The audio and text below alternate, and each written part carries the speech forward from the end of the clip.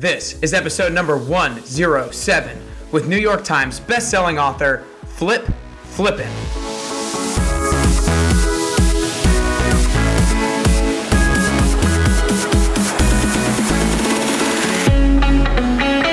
Hey everyone, and welcome back to Nick Carrier's Best You podcast. On this show, I bring you people who have been hyper-focused on becoming the best version of themselves up to this point in their lives, have seen great success in doing so, and continue to work on themselves day in and day out. Today's guest is Flip Flippin'. Flip is the founder and chairman of Flippin' Group, one of the fastest growing educator training, corporate talent, and team development companies in North America. Flip and his wife Susan, who is CEO, were named Ernst & Young Entrepreneurs of the Year, the only couple to ever receive this prestigious award. Flip is the New York Times bestselling author of The Flip Side, Break Free of the Behaviors That Hold You Back, and he just came out with a new book that we talk a lot about that is on a similar pace called Your Third Story, Author the Life You Were Meant to Live. In this interview, Flip talks about the last time that his dad beat him unconscious. He talks about how we all tell ourselves lies every single day and how we can stop doing that. He talks about what it was like raising 20 kids and so much more. I'm so stoked for y'all to dive into this one, and make sure if you're not already subscribed to the show that you do so to get notifications when new episodes are released. But for now, it's time. It's time to work on getting closer to the best version of yourself today with New York Times bestselling author Flip Flippin'. Welcome back to Nick Carrier's Best You podcast. I'm super stoked today. We got Flip Flippin' in the house. Flip, I really appreciate you taking the time to spend with me today. Hey, Nick. Thanks. It's great being here. Yeah, well, awesome. Well, we had some great conversation beforehand that I wish kind of we had mic'd up, but I know we're going to have just even bigger and better things to come. So basically, you're in town from Texas, so I appreciate you spending the time with me today to hop on the show and give everybody some lessons, some knowledge, and increase their self-awareness, which is something that I know is something that's been a big part of your life towards you kind of getting to where you are today, and is a big part of your message and a big part of your service that you provide for other people. So I want to just start off by acknowledging the work that you do and helping people kind of heighten their self-awareness and allow them to kind of break free of the stories that they tell themselves. So, yeah. Well, basically, and the way I want to start is kind of go back to your childhood a little bit, because I think that's a big part of why this is your message now and how that shaped you. So your dad beat you unconscious for the first time when you were 8 years old, and the last time when you were 21. Your mom was never very supportive of you either. And so I kind of want to start there and ask you kind of how you think that shaped you and when you began to start breaking free of those kind of like limiting factors in your life. Well, first, I really appreciate you starting off with all the warm, fuzzy stuff. Right. I mean, seriously, man. Let's talk about when you were brutalized as a child. Well, we got to know each other a little bit out there, so. Yeah, no, it's good. It's good. You know, my parents weren't, it's not that they were bad people. They just had their own issues. Mm-hmm. And in so many ways, Nick, they were really, really good people. But they had their own struggles, and a lot of those struggles got played out in secret in our home, and as a professional family in a small town, and everybody knew us, but they didn't know what went on in our home, you know. And that's the case with a lot of families. A lot of kids grow up in those kind of situations. Mm-hmm. So was there like ever a particular point where you kind of realized that like it's not them, or it's not you, it's them? Yeah. And started to kind of like break free of that story a little bit? Yeah, there was. That's really a good question, because I think everybody kind of has an epiphany at some point. And the question is do you listen to it? You know, for me, I mean, I'd gone off to college and that sort of thing. I kind of ran away from home by going to college. I just didn't come home any, and being at home it was never a happy place for me at all. But I had great friends, had a great support system. You know, I'm social, I get along with people well, right, and that sort of thing. But you know, I was about a month before I got married, and I remember my dad blew up at me about something, and I remember I was like, what did you say?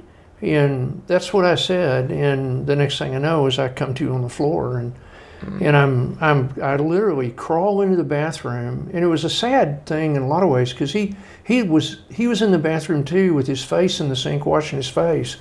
And I didn't realize till years later he was crying over what he had done. But I was sitting there looking at my face in the mirror, knowing I'm getting ready to get married. What's my face going to look like? Mm-hmm. You know, and in the back of your mind, it's really dawning on you. This is not normal. Right. I mean, this is not what people do. People don't live like this. Yeah.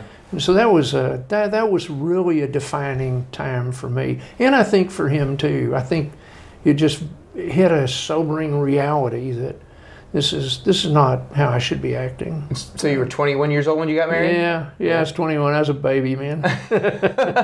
So what is I could just start actually there. I didn't think I was going to bring it up this early, but I know Susan, your wife, is obviously a huge part of your life, being your wife and also the CEO of Flippin' Group. What do you think is the biggest lesson that you've learned from her? Obviously, there's probably been a lot, but what do you think is the biggest lesson that you learned from her since being married? Oh, man, Nick, you've got good questions. Well, first off, let me tell you, any man that gets married, the one thing he needs to know is marry a forgiving woman. that's the key. Yeah. No, Susan's amazing. You know, she's CEO of our companies, and we work together, and we have a great relationship, and I really, really love her. I mean, we're just close, Nick. It's a great relationship. But one of the things that I've learned is that, you know, she is so gracious to people, and she grew up in a much more difficult situation than I did, and you know, she and her sisters were kidnapped when they were young, and there's a horror story back there. But you know, and she went in the foster care system and that sort of thing. But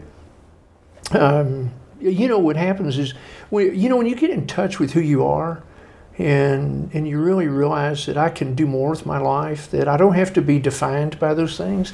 That's the joy of it, and that's really what you were wanting to talk about. Is you just stop and think, that does not define me, even if it's good. I mean, it doesn't define you. That's not your life. The first part of your life you didn't write. You know, we both lived ours. You lived yours, and you could have had, and I'm sure had great parents and a great life and a good childhood. And man, I celebrate the heck out of that. But that early part, you didn't write that story. That's not your story. It's part of your life, but you didn't write it. And that's where the book really starts. Right. So how do we make people start being self-aware that it isn't their, like, the initial story of their life isn't theirs that they wrote? Like, how do we start making people aware of that? Yeah. Just to read the book? Yeah. Yeah, buy the book. Yeah. No, you know, it's interesting because our lives progress, and you know, I'm a shrink. I mean, I'm harmless. I'm totally harmless, believe me, you know. That's not why I'm here. Right. But it's interesting because when we enter adolescence is when we begin that second story. We begin to write this story for ourselves, and it's so full of things that are not true. You know, I see kids all the time. They're not smart enough, cute enough, pretty enough, tall enough, fast enough. I mean, it's 70,000 things. But we begin to tell ourselves stories in that second story that aren't true. And we tell ourselves those stories to make us okay. You know, we have to be all right. Because if we're not all right, what's left for us? There's nothing left for us then. And so we all do it, and I could play with you and show you where yours were, and I know where mine were, or I know where a bunch of them were. But the challenge, you know what the challenge is to look at your life and say, just find one thing that you lied to yourself about. Right. Just one thing. Because it's like finding the end of a thread. Once you find it, it's like, I did lie to myself about that. I flat lied to myself. You know, I didn't play football. Right. Did you know that? No, you didn't know that. No, you played baseball. But I played baseball. Yeah. And I was a really good baseball player. Right. You know, and but I didn't play baseball in college. You know, and because my grades were so bad, I couldn't get into college. I had a baseball team. Right. Yeah. Right. Yeah. Right. Except that's really not true. Did you know that? Yeah. The thing that's true is that I'm really not good enough baseball player to play at a D1 level, although I'm still available as a free agent if anybody's looking. But I'll make sure to reach out to my contacts. Hey, thanks, man. So to catch people up a little bit, you know, we talked briefly on the backstory and the first story about basically those aren't things that you have any control of. They're not your story. And then the second story, I think, is one of the things that I am most intrigued about because I think it is one of the things that holds so many people back. Yep. So I want to ask for you personally, what do you think was one of the biggest things that you realized? Like, there's probably been a lot, but what is one of the biggest things that you realized through going through this process of, like, what have I lied to myself about? And then when you identified that thing, what did it allow for you to start doing from there, if that makes sense? Yeah, it does. So let's get personal, okay? Okay. So I had a girlfriend in college that was a really neat girl, really, and I really, really liked her and could have married her, okay? Except I wasn't in love with her. But I told myself that this is a great relationship, and I really, really like her, and we really get along well. And I told myself those things so that I'd just keep dating her because I didn't want conflict. I didn't like conflict, so I stayed in a relationship that wasn't near what it could have been. I could have married her. It would not have been good for her. Right. She would never have gotten from me what she really deserved. And I would have ended up at some point realizing, gosh, I'm just kidding myself, And so that was one of the things that I looked at. It was and that was a pretty serious awareness. Yeah, 100%. How did you come to that realization? Well, the hard thing is I had to talk to her about it. And that for me was hard because I don't like conflict. Now, can you imagine growing up like I did? I mean, conflict is terrifying to me. And so, I was like, and of course, then I told myself, well, I don't want to hurt her. Well, that was a lie too. It wasn't that I didn't want to hurt her. I didn't want to hurt her. But the real reason was I didn't know how to handle that conflict. It would have been easier for me just to walk away and not call her again. And that would have been so unreal. And so I sat down and I talked with her about it. And I'll never forget. I mean, she's sitting there as sweet as she could be. And she said, Flip, I feel much the same way. And I was like, oh my gosh. We both have been telling ourselves a story. Yeah. And it's a great story. All our friends liked it. Our parents liked it. It just wasn't what it should have been. Yeah. To me, I feel like it sounds like we just need to start taking ownership of our thoughts. Like, I feel like what I keep going back to is you kind of deflect your own thoughts on being because of somebody else and not being because of your own feelings.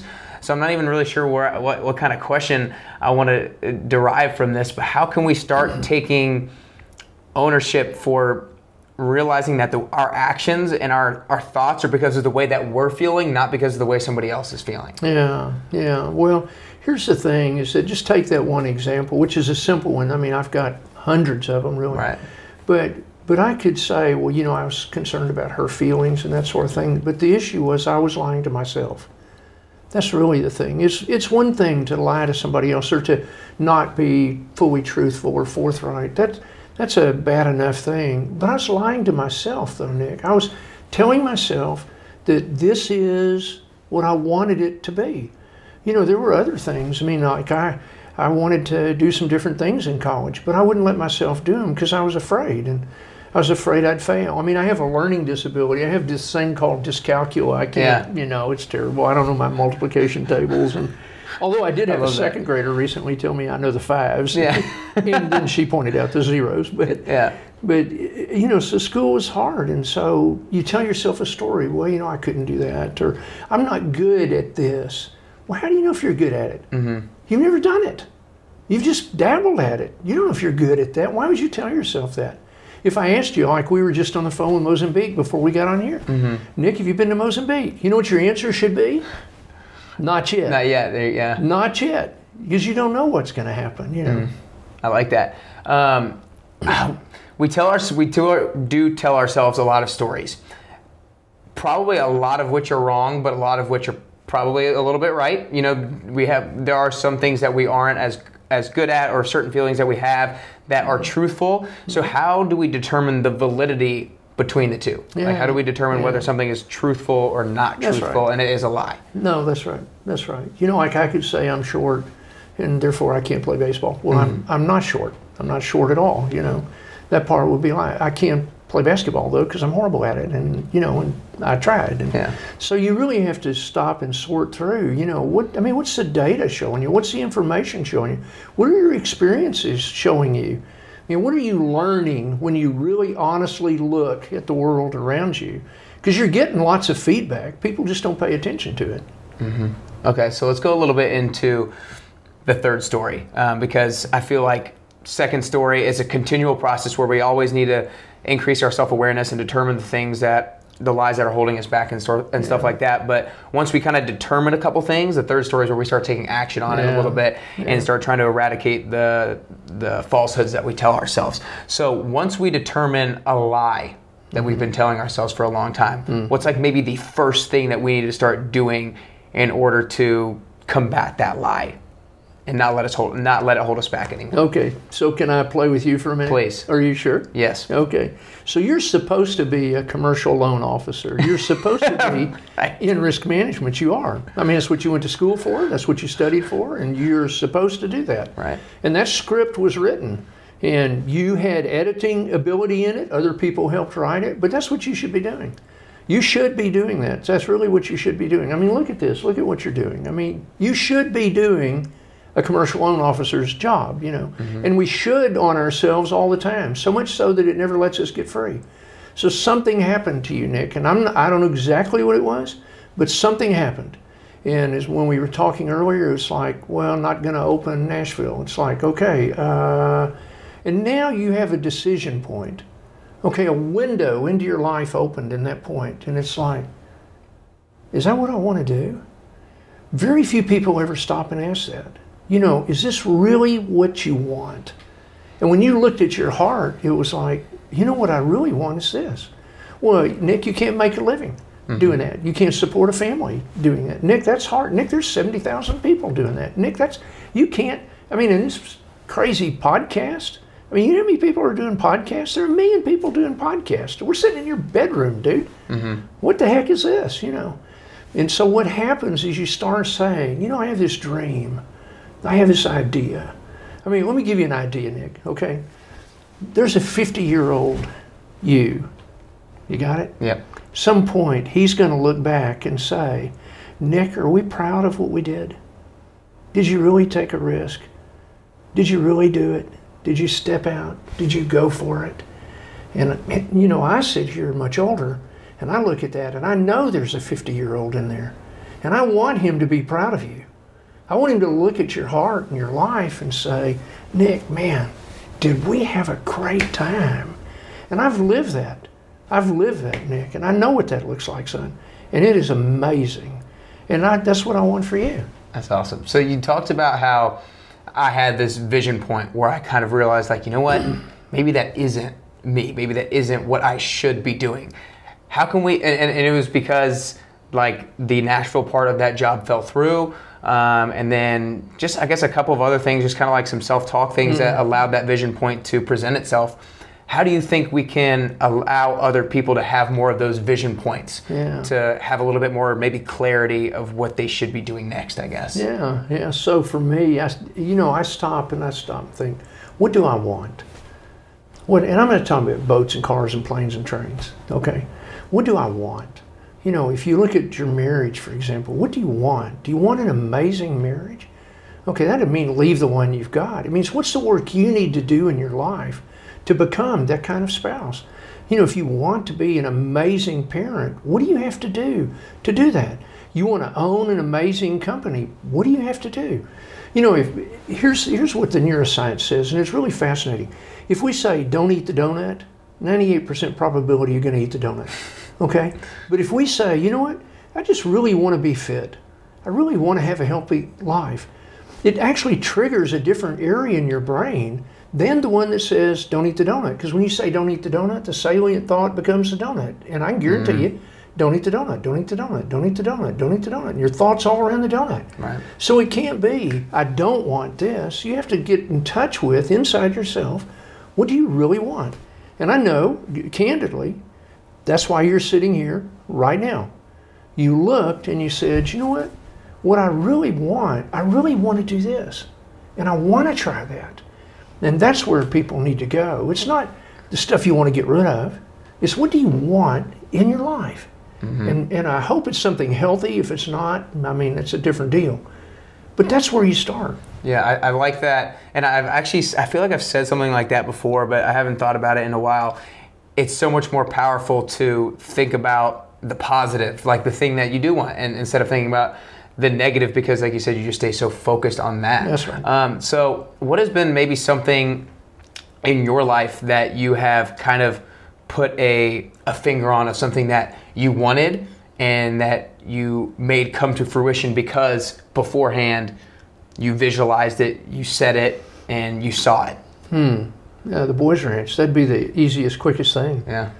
I was 26 years old and running this nonprofit that I'd started, working with gang kids and high-risk kids. And I remember so many kids, they could not make it in the environment that they were in. I'd already started a free nonprofit outpatient clinic, and we were hiring staff and all that. And I wrote down in my journal, and true story, Nick, I wrote down in my journal, 500 acres at the end of a road laid out in a square cross-fenced with creeks, streams, ponds, and houses. Wow. And I wrote that down, and I thought about that every day. I could see that so clear in my mind. And did I tell you that I can take you right now and show you 499.97 acres laid out in a square, cross-fenced with creeks, streams, ponds, and houses? Yeah. And it's covered in boys. And so, the clearer you can see what you want, and sometimes that comes simply because you see it with somebody else. You see what a great family can be like. You see what somebody who loves their work can be like, or somebody who loves creating companies. Gosh, look at what that could be like, And it's not, I hope it's not about money and those things, because that's a whole different ballgame. I'm talking about things that inside fill your heart up, that you are passionate about. I look at our children. That's another one, is we wanted a lot of children. Not because we wanted a lot of children, but because we knew we could make a difference in a lot of children's lives. And so now we've helped raise 20 kids, and we got a huge family. And that's awesome. You got to picture it, man. Yeah, no, I love it. Since you brought it up, you've raised 22 kids? 20 kids. No, don't give me any extra. 20 kids. I don't know why I said 22. Yeah. So how many of those are biological? Two biological. Okay. Two. Okay. Yeah. So we've got a huge family. We got a son from Ghana, a Russian son, African American sons, Ethiopian grandkids. The joke around town is we went and got some white kids for diversity. so it's a beautiful family. That is awesome. So at what point did you realize that you wanted to have that many, or that you wanted to raise that many kids? I never wanted to. You'd have to be an idiot to want to raise 20 kids. Seriously. No, I didn't want to do that. I didn't want to do that. What happened is this kid showed up in my office that was homeless. I get this little 16-year-old girl that it's like, this isn't working. Mm-hmm. And I know what's going to happen to her if she stays on the street. And I called my wife. I said, babe, I need to bring this kid home for a couple of days. And, 3 years later, she snuggles up to me on the couch and says, I'm ready to move. And I'm like, oh, my gosh, hallelujah. I'm happy. Yeah. And she's done really well, became an attorney, has been very successful, et cetera. And it just was a natural process. Raising kids is actually easy for us. I don't know how to explain that, but especially teenagers. John and Roger, our two youngest, we got them when they were 6 and 10, and they're beautiful young men.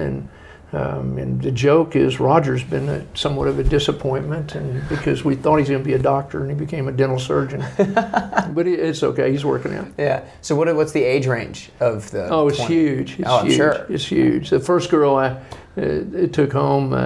And I don't want to use her name without her knowing I'm doing it, but I was 25 and she was just turning 16. Oh my gosh. Yeah. That's like a little sister almost more than anything else. Yeah. That literally is kind of what it was, and but we just knew we could make a difference. What gave you the courage to think like at 25 years old you could adopt a 16-year-old? Yeah. Well, we didn't legally adopt her. Okay. We just took custody of her.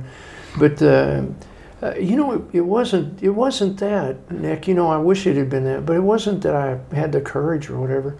Is that I knew what would happen to this kid if she stayed on the streets, and when we talked about it, that's not an option. If somebody knocks on your door, you know that if you don't open the door, they're going to get killed. You know that's going to happen. Would you open the door? And of course you'd open the door. Yeah. And so I looked at her and it's like, I know what's going to happen to this kid if she stays on the streets for a week. She's going to get raped, assaulted. This is not a good deal. And we were dirt poor. We lived in a little tiny place, half the size of your place. Yeah.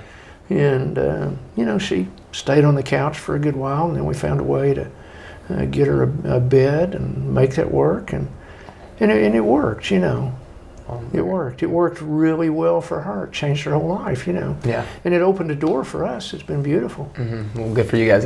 That's super cool. I want to jump back into a little bit of the book, because I think that, as I mentioned beforehand, I think self-awareness is one of the biggest principles in the book in terms of trying to increase your self-awareness, but there's also a big component of kind of shifting your mindset a little bit. And I really liked the word reframing, different things that happen in your life. And there was a really good quote that was in it, but I'm not going to try to, because I'm going to botch it. But I want you to talk a little bit about what reframing is and how we can start using that to our advantage, because I do feel like it's a huge benefit to us in our mindset if we use it. Yeah, well, so let's just stop and think. So here's a little saying for you. If you want to reclaim it, you reframe it. You got it? Yeah. Okay, so let's pick the worst situation you could ever think of on the planet. A friend of mine's son just committed suicide. Okay, true story, just a couple of months ago. I was devastated when I heard it. I, of course, was at the service and all that. A few weeks later, I sat down with him at lunch and I said, let's talk about it. And of course, he's weeping. I mean, it's a terrible situation, a 19-year-old boy. And I said, well, I just think about how much joy he's brought y'all for so many years. I mean, do you know of any other family you would have wanted him to be born into? No. Would you have wanted to trade anything for that? Or would you? Oh no, I would even go through this to have my son. And we sat there in the most difficult thing I could ever possibly be in. And I watched that dad begin to reframe that. And at the end of our time together, and he's a good friend, and he said, Flip, I'm so thankful, because even in the worst of all things, there's something. There's always something. You just have to look for that, and find that thing. I mean, I look at mine and Susan's childhood, and I don't wish that on anybody, but I'm so thankful for that childhood in my life, because look at what it's done. Yeah. And you know how I say this in the book, I wouldn't be here if I had not been there. And that's true for all of us. You just get to pick what here looks like. That's awesome. I think it's crazy how similar in a sense, your and your wife's background was, and how you guys kind of both had similar struggles growing up, and how you ended up meeting each other. I feel like for some reason that had some kind of destiny, bigger picture. And I do feel like you used the situation to the best of your advantage. You are so grateful for it, because it is the work that you do now. Yeah. So has there ever been anything maybe more recently, outside of the example that you just gave, more personal to you, that you had a tough time reframing, but ultimately you found a way and it was a good, huge benefit or huge realization to you? Anything that come to mind that you had a tough time reframing? And Nick, I'm going to tell you, and I'm not blowing any smoke on this, but if there's a situation, I'm going to reframe it. Yeah. I'm going to find it. And I've been doing this for many, many years now. And when you're starting out and you've got a bad situation, like I had some of the grandkids, we were fishing up in Alaska, and it was rainy, the day was miserable, everything, and that night at dinner we were all sitting around, and I said, okay guys, so let's go over good things for today. And one of them said, oh man, it was miserable. The weather was terrible, it was raining, the boat was rocking, we didn't catch anything, we got up before daybreak, and then I'm like, yeah, I said, okay, let's look at the other side of that. We're in Alaska, we're on the water, we got to see some really cool stuff. We went through a horrible storm, and man, it was amazing. What a story we've got to tell. And we were together, we had good fun, and I got to watch you guys throw up. I mean, life's good. Right. I mean, that you just you learn how to do that, because if you can't do that, Nick, I'm telling you something, you're stuck in a hopeless story. You cannot find your way out of that. You have to learn how to do that. Yeah. Life will eat you alive if you can't do it. And it's funny, I think so many things in life are like this, in the sense that they're a skill that needs practice. Yep. I think a lot of things like this, a lot of people think that it's just going to come to them all of a sudden, and they're not willing to put in the practice. To me, I feel like I'm relatively good at reframing, because over a year ago now, every single morning I write down on my whiteboard in the bottom right 3 things that I'm thankful for that are just completely random. And I love it. I realized it started benefiting me after doing it a little bit, but I didn't really know why. I just felt like it was and felt happier. Yeah.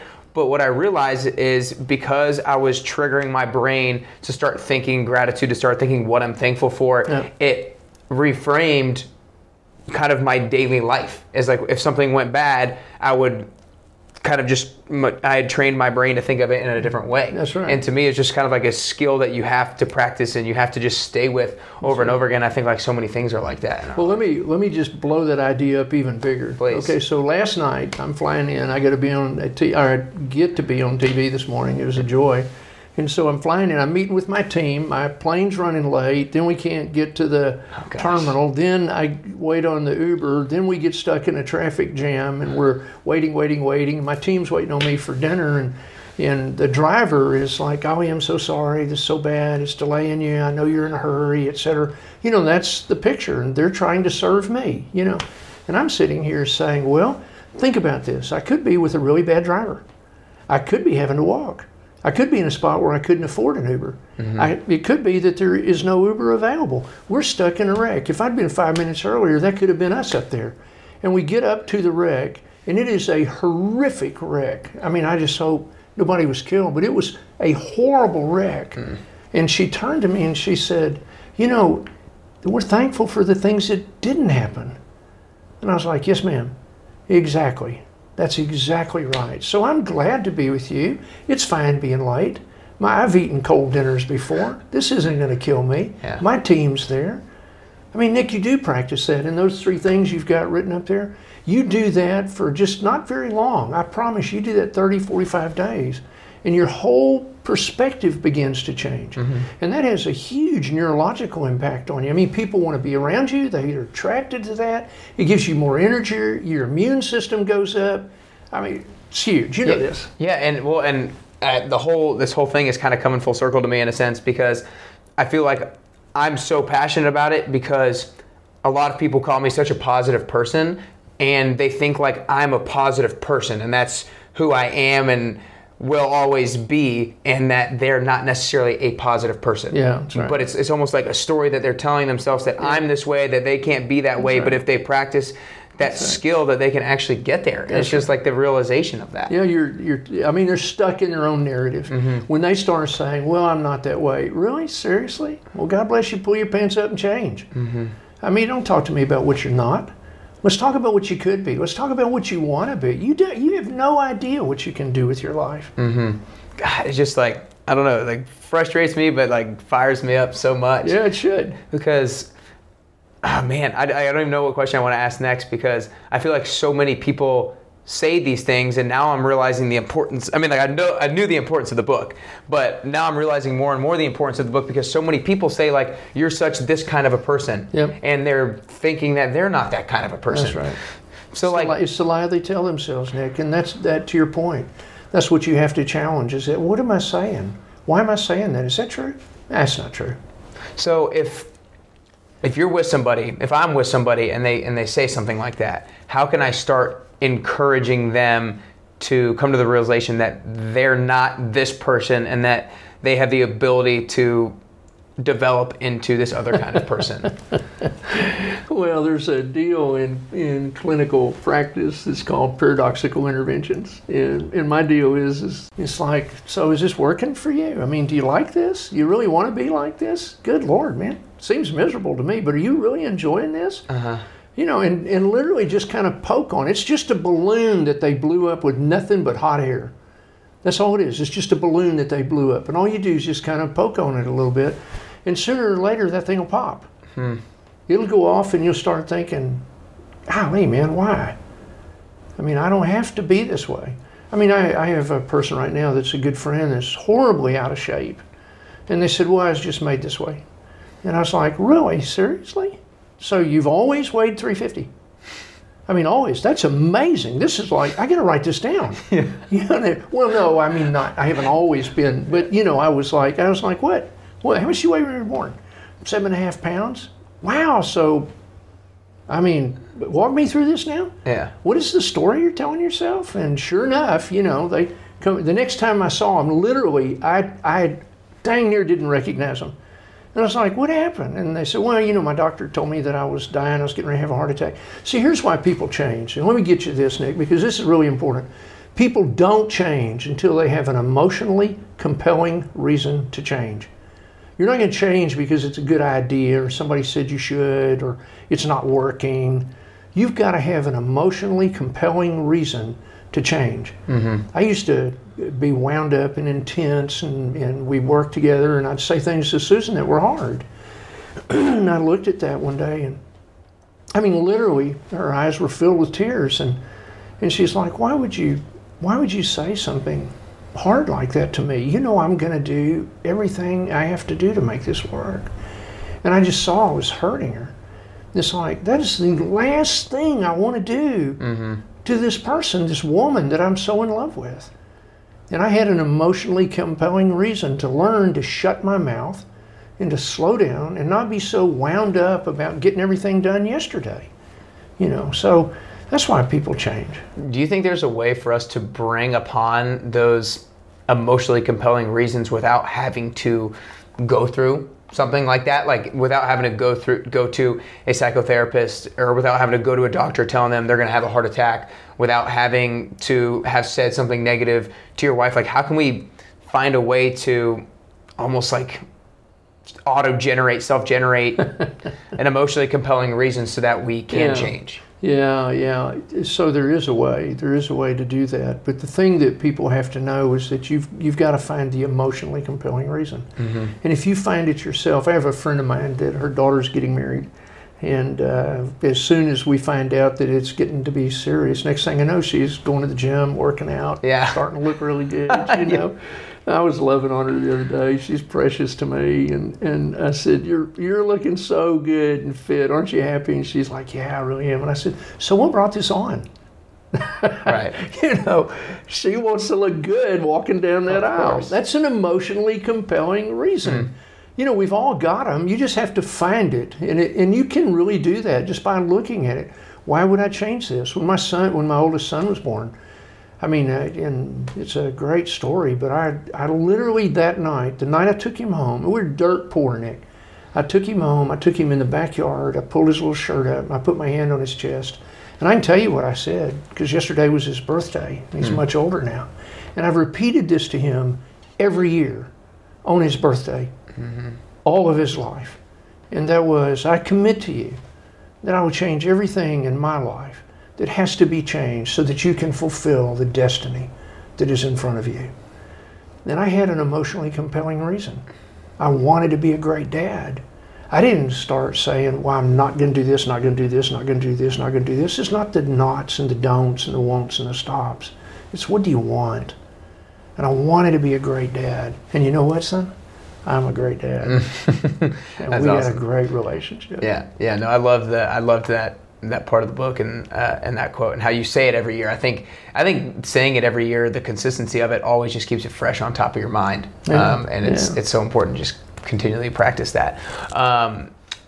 Where did I want to go? I wanted to bring up some of the story dragons in the book. So basically, I'm going to have you describe what a story dragon is, and then I'm going to ask a couple of them that I think are very, all of them are popular story dragons, but a couple of them in particular, and how we can start kind of slaying those, if you will. So break down real quickly what a story dragon is and pertaining to this book. Okay, so I feel like we have these dragons. We're trying to write a story, and I want you to be the hero in your story. But they're these dragons, and they really don't want you writing that story, and they're trying to kill that story every day. And one of them, for example, is just fear. Just fear of failing. And, like I got offered a great offer to go to Harvard and, finish my doctorate there. And that was a phenomenal experience, except I didn't do it. Right. And I told myself a story. And in the story, I already told you the real reasons. But see, I wouldn't tell somebody those reasons. I would tell them, well, it's too far away. I'm getting paid the same at A&M that they're offering me at Harvard. And, I don't have the clothes for up north, and, I wouldn't get to come home. My family wouldn't want me up there. My family didn't care where I lived. But I told myself the story. But the fear is the fear that I'd fail. And then people would say, well, he went to Harvard and he didn't make it. And, well, I'm doing great at A&M. That's my story. Mm-hmm. So I was afraid. So that's one of those big dragons. Yeah, no, I like it. So a couple I want to bring up because I just hear them said all the time is, I think it was the first one, and it's busyness. And so break down a little bit about what that story dragon means, even though it's relatively self-explanatory, then how we can start slaying that one. Yeah, I've got a young friend right now that he really needs to change jobs, and he really does, but he's too busy. He's too busy to look for another job. He's too busy to prepare for another job. He's too busy to make that happen. He's got too many things going on that he can't do this. He's waiting until when? I feel like everybody's waiting until when things slow down. Somebody's going to pick up the phone and call you? I mean, I don't think that's going to happen. You've got to make that happen. And so and a lot of us, I mean, I hear people all the time, oh, I'm going to write a book. Great. When? What's your plan? Have you got an outline? Where's the proposal? Right. Could I see the outline? Well, I mean, when I slow down, oh, sure, okay. They're never going to write a book. Yeah. It's always, I feel like, and I do it to myself a decent amount, and I just got to realize that life isn't meant to, it's not going to slow down. It's not necessarily meant to slow down. You just got to reprioritize in order to make that thing happen. And then the second one I want to bring up is over comparison, because I think now it's more prevalent than ever with social media and just how open everything is in this world. So break down over comparison a little bit. Yeah, that's one that really troubles me. I want you to think about every little girl in America. Every little girl. I know, it's scary. They go to the store, they're with their mom, and they're at the checkout line, and at eye level with every little 8, 9, 10, 11-year-old girl, every girl in our nation, at eye level, they're looking at all these magazines of all these women that are airbrushed, how to have a great abs, how to have a great rear end, you want to look this way. And if you don't look that way, and every one of them, no exceptions, go home and look in the mirror. Wow, not that. And then I watch them when they're 12, 13, 14, and they're taking selfies. And they keep taking it until they can get the one that they think they can post, which means they didn't post a picture of them. They posted an airbrushed, if you will, a photoshopped, this is how I want to look. And so our ability to be authentic, our ability to really celebrate who we are, to love who we are, has become such a tragedy in this country. And we see it played out. I mean, our suicide rate is exploding in this nation. 2 days ago, a young man that I know committed suicide. Last year we had 22, just by gun fatalities, we had 22,700 suicides in America. I mean, it is a national epidemic. And we end up doing it all the time. It's I'm not smart enough, cute enough, fast enough, tall enough, short enough, dumb enough, smart enough, whatever, But if you just take and say, okay, what is one thing that I'm really good at that I like, that I could affirm right there? I mean, school was so hard for me, and I look back at that, and I had people say things that they actually said the same things that I was saying to myself that were so horrible. Flip, what's wrong with you? Why can't you get this? Why don't you learn this? Why don't you try? I mean, don't you care? Aren't you motivated? I mean, how can you continue to fail like this? And I'm sitting over here thinking, so the adults don't know what's wrong with me?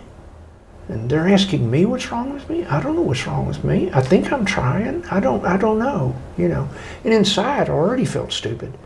And so now, so we have to look at that. And so to me, what I'm always doing with kids is just tell me something. Just tell me something that you're good at. Yeah. Tell me something that you really like about yourself. What is that?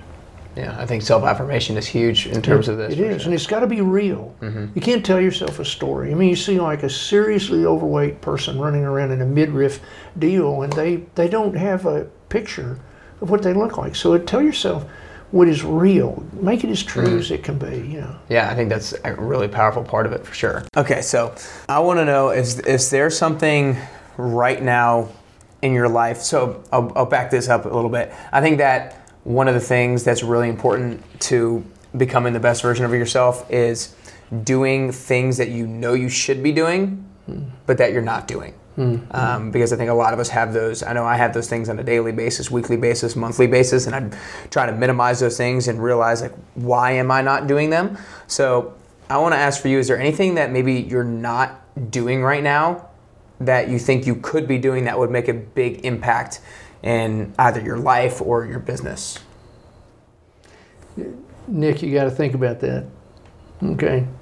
So the things that I dream are, to me, big dreams. I want all 60 million kids in America going through our leadership program. I want us to be able to train teachers all across India and China. I want us to be the largest teacher training company on the planet.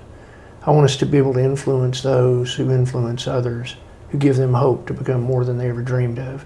And I'm doing that. We are doing that. And are we doing it as fast as I want? No. But by golly, we are doing it fast. Mm-hmm. And it's exciting. And so here's the trick. Because I'm much later in life than you are. So asking me, I should be living every one of those things out. But back up 20 years, because that's when I saw it. That's when I saw it. You sit and you say, what could I do with my life that would have the most impact? And I certainly saw it in my children, what I could do in my children and then what they could do in their lives. I look at you even in just a short time, and I see things in you right now that you don't have the ability to see right now. And I don't mean that disrespectfully, mm-hmm. but you don't know what I know. You don't sit where I sit. You don't have the experience I have. You've not sat with so many young people and looked into their lives and said, okay, I see that. Now how do we help that become amazing? And so that's what it is. You begin it with a dream. You visualize yourself right now. I know you do. You visualize yourself right now. What can I do? What could I build? What could it look like? What could I create that's really an expression of me? And you're getting a really good picture of that. And the more clear that picture gets, the greater the likelihood you're going to pull that off with excellence. Mm-hmm. And to me, that's exciting. Yeah, that's awesome. So last couple questions. This first one, I'm going to start off asking you how old you are. So how old are you currently? Yeah, I'm old enough. Okay. Sounds good. Basically, I got a lot of runway left. I'm good. I love it. So the book is called Your Third Story, Author the Life You Were Meant to Live. So I'm going to kind of use that phrasing a little bit. Yeah, good. In 10 years down the road, what do you want to author in your life that has not yet been written? I want to keep teaching people how to do it. Okay. That's what I want. We've got 2 more books we're working on right now. One is research on all the companies all over the world that we work with in our company. And so, what are the defining attributes of highly successful people? And we've been doing research. We've got data from over 500,000 people globally. We have a massive database. Yeah. And so if you said, Flip, I want to be an entrepreneur, what does that look like? Well, I can actually show you in data what that really looks like. Mm-hmm. And I want to be able to turn that on inside people and help them pull that off on our education stuff. I really want people to know how to get super good performance out of kids in a great way. Just by loving on them, just by encouraging them, just by reaching inside and turning them on. Mm-hmm. And then when they take the test, it's like, the test is nothing. That's just what happened because we did this process over here. Mm-hmm. So that's what I'm up to. That's awesome. Before I ask the last question, I want to acknowledge you, Flip, because I think that for you to be able to, ever since childhood, have the experiences that you've had and flip everything on its head, reframe everything to where it's been of service to you, and you can use those things, those knowledge, those experiences that you've gained and be able to use it in service of others. Because I think so many people say they're in service of others, but for you, it's to the epitome of being of service, raising 20 kids. That's just absurd. No way would I ever. I guess I wouldn't never say never. Yeah, never say never. But just your constant service, and ever since you've been here, you've been kind of asking me certain questions, digging into me about certain lies that I've maybe been telling myself, so that I can not hold myself back of some things that I might be holding myself back from. So I really just acknowledge you for giving the gift of the things that you've learned to other people. Yeah, thanks, Nick. Of course. So thanks. You guys have got to get this book, Your Third Story. I've read it twice already, and the second time through, I really realized how self-awareness is such a principle in here, and I've always known that self-awareness is one of the biggest things that we need to develop and be able to increase in order to get closer to the best version of yourselves. But to me, this book is one of the first things that I've been able to see that can help you become a little bit more self-aware. Because I've always, maybe like there's different things that you can read that increase self-awareness, different like epiphanies you can have, but this gives you specific tools and tactics that you can start to implement into your own life to increase your self-awareness. And there's different mindset things in here, like the reframing, that are super powerful and you're going to want to read about. But tell everybody more about where they can get the book and where they can learn a little bit more about you on website or social media and everything like that. It's a good time. Good time. Thank you, man. Of course. Well, where can people learn a little bit more about? Oh, it's easy. You can just go to yourthirdstorybook.com. Okay. You can get it. Amazon's got it. That crazy thing hit number 3 on Amazon the first day it was out. Oh my gosh. Isn't it crazy? Congratulations. I have no idea how that happens. Maybe you bought 50,000 copies. Well, I do have one more question. So the last question I always ask people is, I think becoming the best version of yourself is a constant journey. I think we're always chasing down that person. And I also think it's a very unique journey. I think the way that I'm going to become the best version of myself is going to be different from the way that you become the best version of yourself. So we've talked a little bit about kind of what you want to continue to do with your work and continue to do with your life. But I want to ask specific things. If there are 3 things that you could start doing or start working on now to get closer to that best version of yourself, that best flipping you could be, what are those 3 things that you could start doing or start working on? Probably the biggest one is that I would slow down some of my ideas and let my team, we've got a super company, but let them really get structure around it. And sometimes that creativity and passion, it just runs way ahead of what we can do. Okay. Realistically. And then one of them is that, I get frustrated when things are not doing what I really want them to do, what I know we can do. You can feel it even at times, and so I'm always controlling that, working on that, because I really want to celebrate people instead of just thinking about what we could be doing. I also want to have a great balance of celebrating what we are doing, because it's really amazing. And so those are the 2 biggest things, and then the other one is just loving on my family. Okay, awesome. Well, 3 great things. Appreciate it, Flip. That was awesome. Good time, Nick. There you have it. I hope you enjoyed this interview. Flip is such an amazing guy, a caring father and husband, and a charismatic business leader who wants the best for everyone that he works with. If you enjoyed this episode, I hope you take a second to share it with a friend that you think would be inspired by it.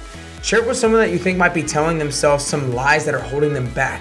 You never know, this episode might just be the thing to set them free so that they can start making a difference in their own life.